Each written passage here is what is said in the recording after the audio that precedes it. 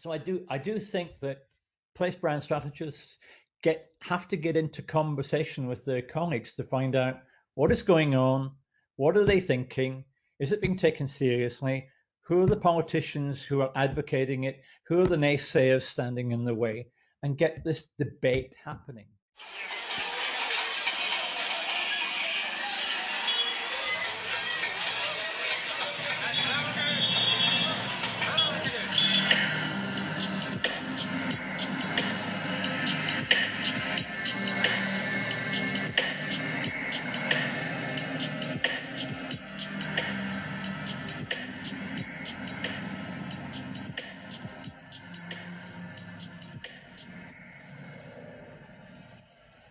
Welcome to the Adapting Places podcast. This will be part two of my conversation with Malcolm Allen from Bloom Consulting around the climate emergency and place branding. We talk about leadership that can be displayed by those that have already switched on to how the climate emergency should be a part of place branding strategies. But also, we discuss a book that we pre-read before our discussion called The Madhouse Effect by Michael Mann and Tom Tolles, which covers the stages of climate change denial. And we talk about how the different levels and different arguments of denialism can be actually attacked by those that want to change minds for the better. So, I think that's kind of around the end of the conversation. But at the beginning, there is also a discussion about green rankings for place brands and how that might work. So, I hope you enjoyed the conversation as much as I did. Let's start with, I guess it'll be natural to ask. Obviously, you do rankings, and then if there is going to be a way of evaluating, even if it's not just in pure monetary terms, the kind of the green actions of places, do you foresee a green index? And then if you can talk about the pitfalls in that, thinking about exaggeration and potential, if you're going to be doing, if your company is going to be doing the ranking, how would you ensure that that's kind of a reliable resource so it's not a part of the greenwashing agenda? How can All it right. help raise the awareness for the need of transformation then, rather than just be like, oh, we're green, great, compared to the worst ones, we're all right. I think you're right. I think we're moving towards, perhaps more than just inching towards, the value of creating a reliable and realistic and accurate uh, index of whether it's greenness, sustainability, or mitigation. Um, and that index, I think, has to be thought through in terms of, well, what are the measures? What are the primary measures that we want to collect data on? And then how do we collect that data and from whom? And generally speaking, places tend to be very good at collecting data about expenditure because public expenditure has loads of controls, it has auditing. Um, Places spend money on the things they agree are policy imperatives, and they're held to account on that. And that's accepted. There's a whole concept in psychology of accounting that no one argues about, and that people are held to account on that. So misspending, spending on the wrong things are highlighted in the press. People are held to account for that. In order to have an effective green index, we need to, I think about what is it we want to measure. Um, and it seems to me that we would be initially beginning to measure what I would call damage to public health, damage to the environment, damage to the economy, uh, damage to air quality, damage to the quality of water resource. Um, how is pollution being created, and what's the scale of damage, and how do we measure that? And equally, to be thinking about the costs of mitigation in relation to that damage, because although some of the authors in this field consistently say that mitigation is cheaper than the costs of inaction, I do think that, and I'm sharing with you the fact that, I mean, I'm struggling with this at the moment, and I'm thinking my way through it. So it's not, I'm not describing to you an absolute fully developed model, but I do think that we can equally look at what I might call the index of concern. I wouldn't go as far as to call it the index of fear. And it's what people are saying that we can find out about through published work, broadcasts, the internet, looking at searches on, say, Google and Baidu for the things that concern people about climate change, the things that concern them about lack of mitigation. And we can begin to identify those concerns as maybe a yardstick to begin to say, okay, what contributes to those concerns? What activities, what policies, what land use management, transportation management, economic management contributes towards those levels of concern, because they're generating issues around about public health, about quality of air, about quality of water, whatever it is. The quality versus cause versus mitigation issues, I think, are going to be at the heart of this. And I think, well, certainly city managements, let alone place branders, should be beginning to think this through. Quite a lot of place branding history is that place branders take what others have done and have produced and try to promote it, market it, and make it more coherent. I don't think place branders should be standing by and waiting for this to be done. I think they need to get into it, because the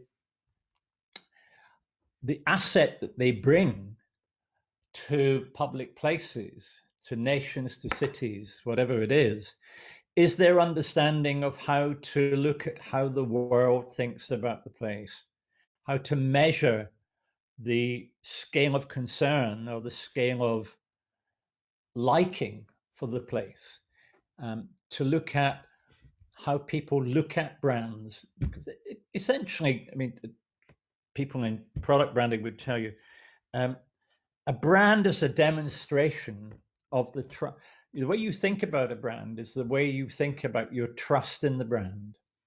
Do you trust the brand to do what it says, to deliver on what it says? So if place brands are going to say we're going to be greener, more sustainable, we're going to be more coherent, we're going to mitigate the effects of climate change, then they've got to both understand the action they've got to take, and they've got to understand how they're going to measure it and how they're going to analyze those measurements. And I think that's the whole ball game or ballpark that the industry has to begin to concentrate on now and think about.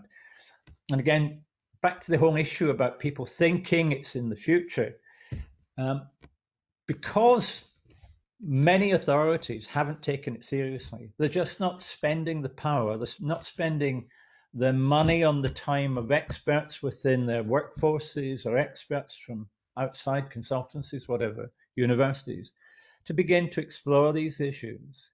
And I just think that we need to take a lead, because places where we live, places where the majority of human beings on Earth will continue to have their lives. So if we want to continue to have places that have aspects of danger as a result of these issues, as opposed to places that are slowly but surely becoming safer in these terms, then we've got to take this as a priority. And we'll need these tools to be developed, because for no other reason than this, we need to know what the indices are. We need to know what we'll be doing that we can measure to prove it's having an effect. Because other than that, the deniers of climate change and those who have an economic interest in denying it will mount campaigns against this happening, and will politicize it. The one thing that your answer made me think about is okay. So we can measure and have indices, and they could be perceptually based. There could be something, and then how can that then be transformed into central ideas, as we talked about initially, kind of into ideas that have qualitative grab. That because historically, I feel from the things that I know, Play's branding has tended in its communication to be about positive things. Yeah. And would we have to spin things into a positive, or how would we transform, even if we had the tools about what needs to be done, how does that get that transformation, and how does it get communicated back to audiences? Well, you're quite right. I mean, if you think about tourism branding, it's effectively marketing experiences that are pleasurable. And if you think about inward investment branding, it's marketing investments that will have a good rate of return. And if you think about human talent development, the initiatives of the Nordics, for example, coming together, it's about marketing the benefits of self-development that you'll get through better qualification, better training, better skills, better work experiences. So all of these, if you like, key facets or key threads of place branding and marketing are about benefit, feeling better, emotionally better, having good experiences, getting a better return on your capital invested, getting a better wage as a result of your training. The challenge we've got is that if we don't take these actions that I've been talking about, then the quality of those experiences is going to change. The quality will be threatened. The potential profitability of those experience offers and providers will be threatened. But because all the projections about significant increases in damage are at least 10 years or more away,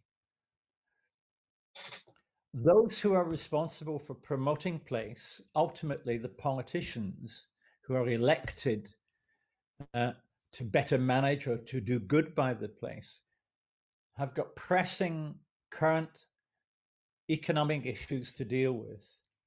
And I think what's happening, and will persist in happening unless there's a sea change in attitudes, is that it will not get the level of attention and seriousness it deserves until it gets much worse, by which point in time the costs of inaction will be significantly greater than the costs of mitigation.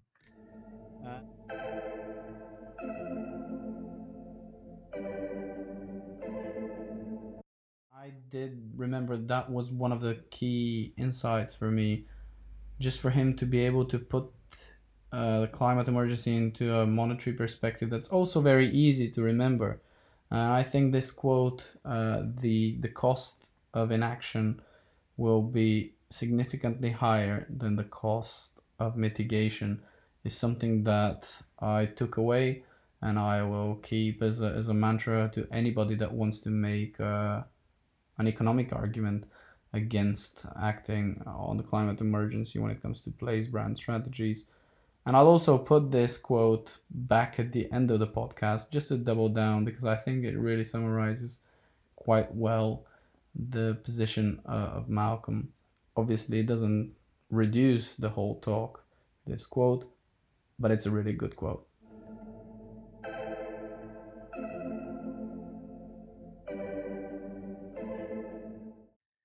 And it's really to set aside around all of that marketing.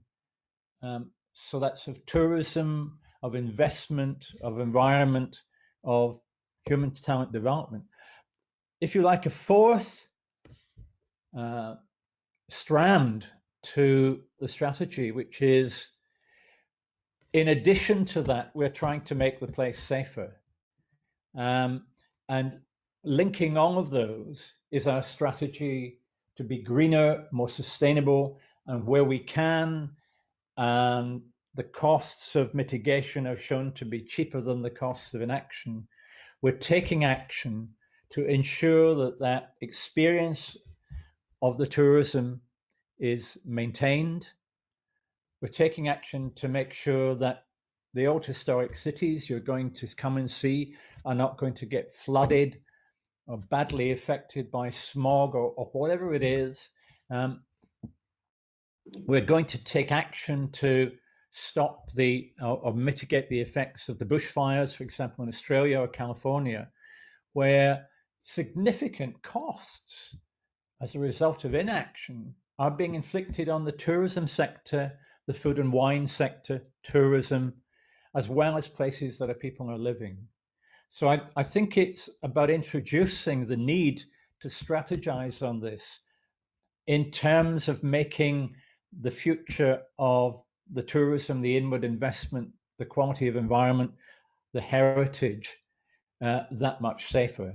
And I think that's the way to think about it. It's not to stop all that happening, but it's for all that to be informed by what we're finding about best ways to mitigate climate change and develop the indices to show how it will affect tourism, how it will affect environment. And those effects essentially are to both reduce the scale of the damaging impacts and, as a result of that, make the place safer so that the level of tourism can continue or can grow.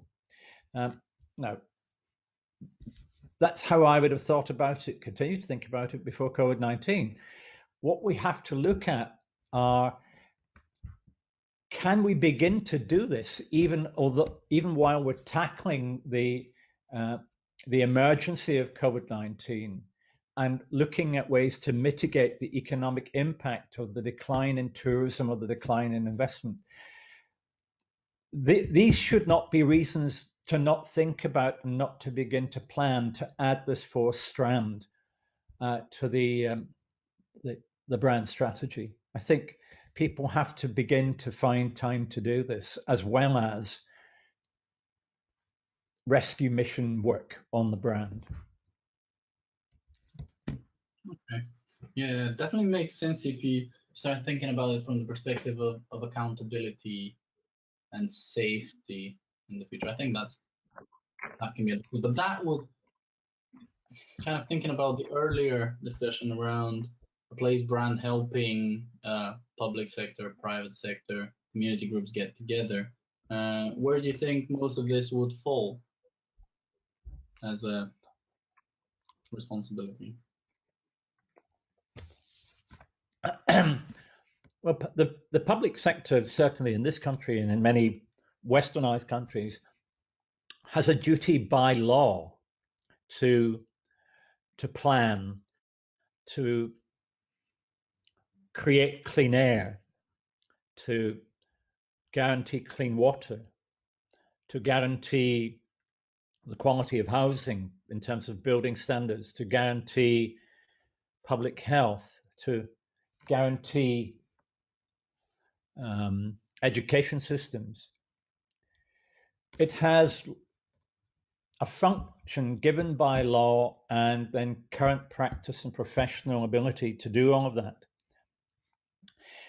By comparison, I know of no country where there is legislation requiring the government or the city council to do place branding and place brand strategy. And that's quite important because the responsibilities are going to fall to all of the other core functions of government to get their heads around. They're going to have to spend money on this, and they're going to have to create policies that encourage private investors, developers of housing or buildings, smart buildings, the providers of public infrastructure, the managers of airports, etc. So the public sector policymakers, the public sector infrastructure providers, the service providers, and the private contractors, the private investors that create the environment, they're all going to have to take part. They're all going to have to spend money on this. Consumers, I think, will want to know that that action is being taken, that they are buying products that are sustainable, that they are buying housing that isn't going to get flooded, they are buying housing that is going to be green, that will cost them less to live in. But I think the substantive action is going to have to take place in the public sector. Okay. That makes sense. And then I guess there's a final thing. Let me just check what I had in my questions I wanted to ask. Oh yeah, I guess we did mention the example of Bristol as a city in the UK. Do you think there is any other examples globally of places at any scale that might be doing things in a generally good direction worth mentioning? Yeah, the one that stands out in my mind, and I have to admit that I've worked for this country, is Costa Rica. The world mainly knows Costa Rica as a very green place. It's a place of sustainable tourism. It's a place that has built on that and looked at sustainability in its many regards and is looking at being a completely stable, sustainable ecosphere, if you like, a complete economy that is actually understanding the impact of climate change, understanding what it needs to do to preserve its resources, understanding the whole issue of green production of energy, understanding how you build buildings to minimize waste, to minimize their use of energy, to maximize their use of wind and solar power, towns, cities on coasts, looking at issues of wave energy. It's a government that's really grasped it by the nettle. And it's a people, through working with the media, through working with civic and community society, as well as major companies, that has come together to recognize that this is the way the country will survive. This is the way the country will have a future. And the cities are involved in this. And if the world's looking for a country and an approach to public-private sector partnership that is actually beginning to tackle these issues, then Costa Rica is the place to go and look at and a place to go and visit. Okay, that makes sense. And then just something to take away so I've definitely taken away that, I think the thinking about these problems of accountancy and public safety that are duties by law, it's something I haven't thought about before, so I'll take this with me. But is there any kind of simple next steps or rules of thumb that you recommend for somebody that wants to engage in this discussion internally or with partners, as maybe they haven't even been able to voice this, as a place brand manager? Where do you start from? Okay. I think the first thing to find out about is, in very practical terms, given that most place branders are in a public body or agency or arm's length agency, whatever, they're subject to public control. Find out what other departments, other service providers are doing about climate mitigation. Find out what their views on moving to a more green and sustainable economy are. And on the basis of that, perhaps being the champions of the debate inside the organization.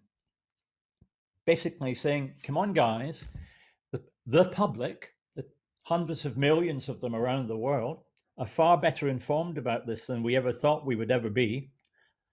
These books are being read, debates are being had, and they are going to begin to ask us tough, searching questions about how we are planning to ensure our places are more sustainable, whether it's through green technology, climate change mitigation, whatever they are, we are going to have to deal with this.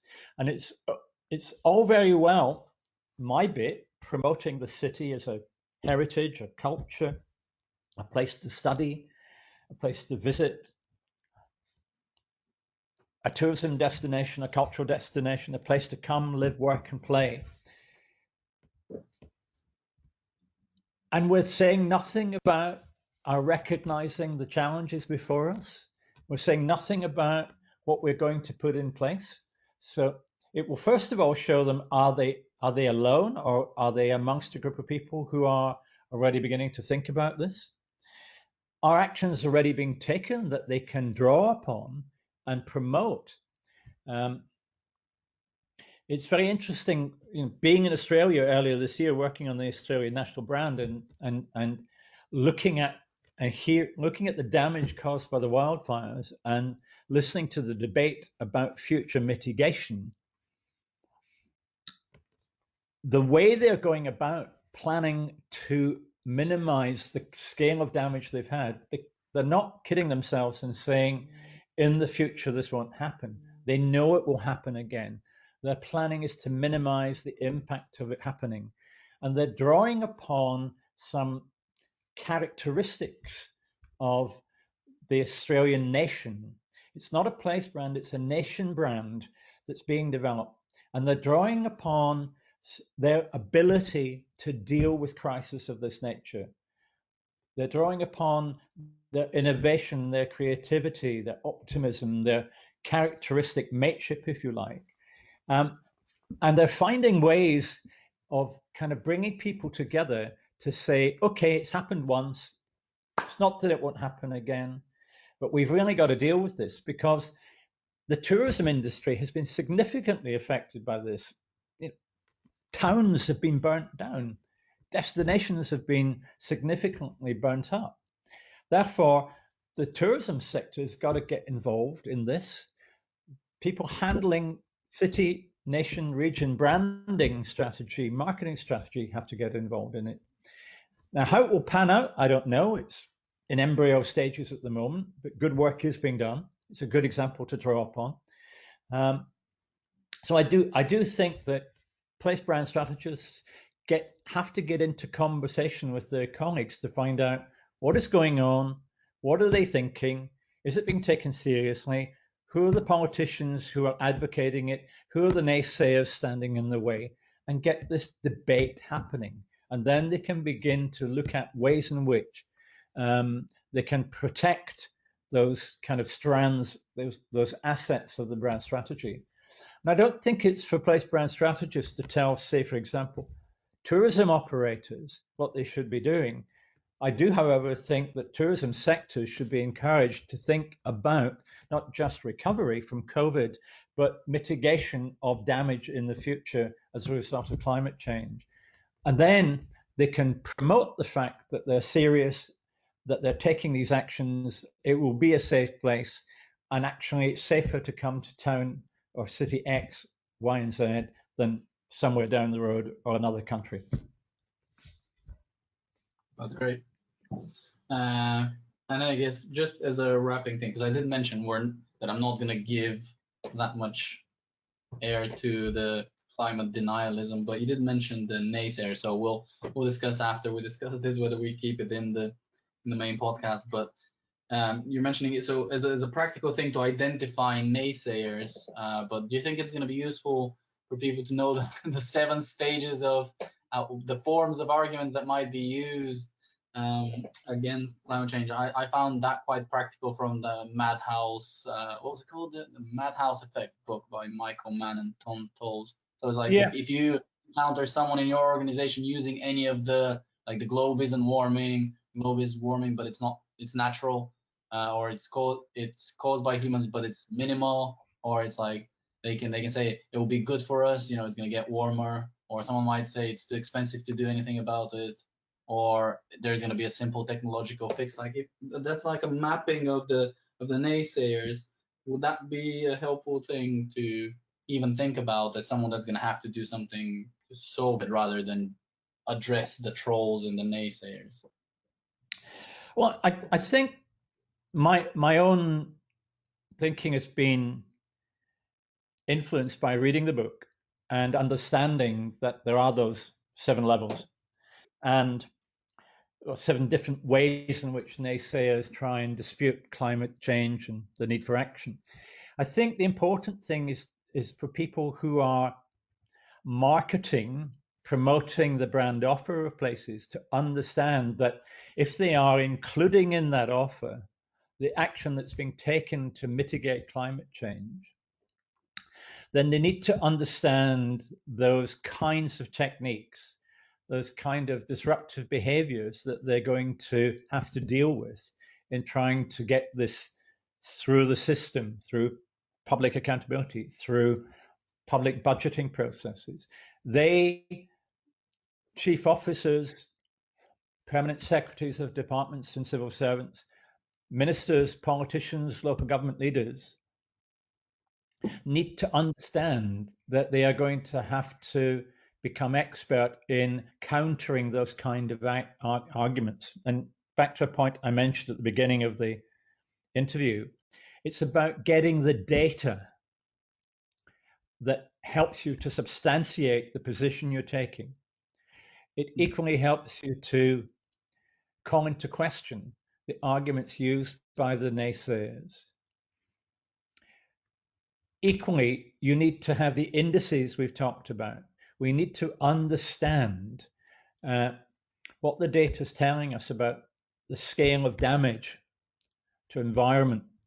We need to understand the scale of benefit from making the investments, which are either to reduce the problem or to take some effect, some mitigating effect that improves quality. The two go hand in hand. And so therefore, for me, to simplify it as a final point is get into the debate, understand who your allies are, know what your place is already doing, know what mitigating effects you're likely to have to take, know what action is going to cost, identify the reductions in problem and the increase in benefits, and rest your case. Case rested. Very good conversation, and as promised, I will put Malcolm's quote here again, just so that we can focus on the cost that the climate emergency will have if we don't act. The costs of inaction will be significantly greater than the costs of mitigation.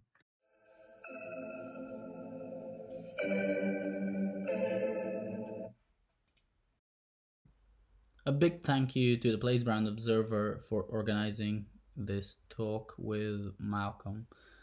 For all of the podcasts that are available on the Place Brand Observer, go to placebrandobserver.com.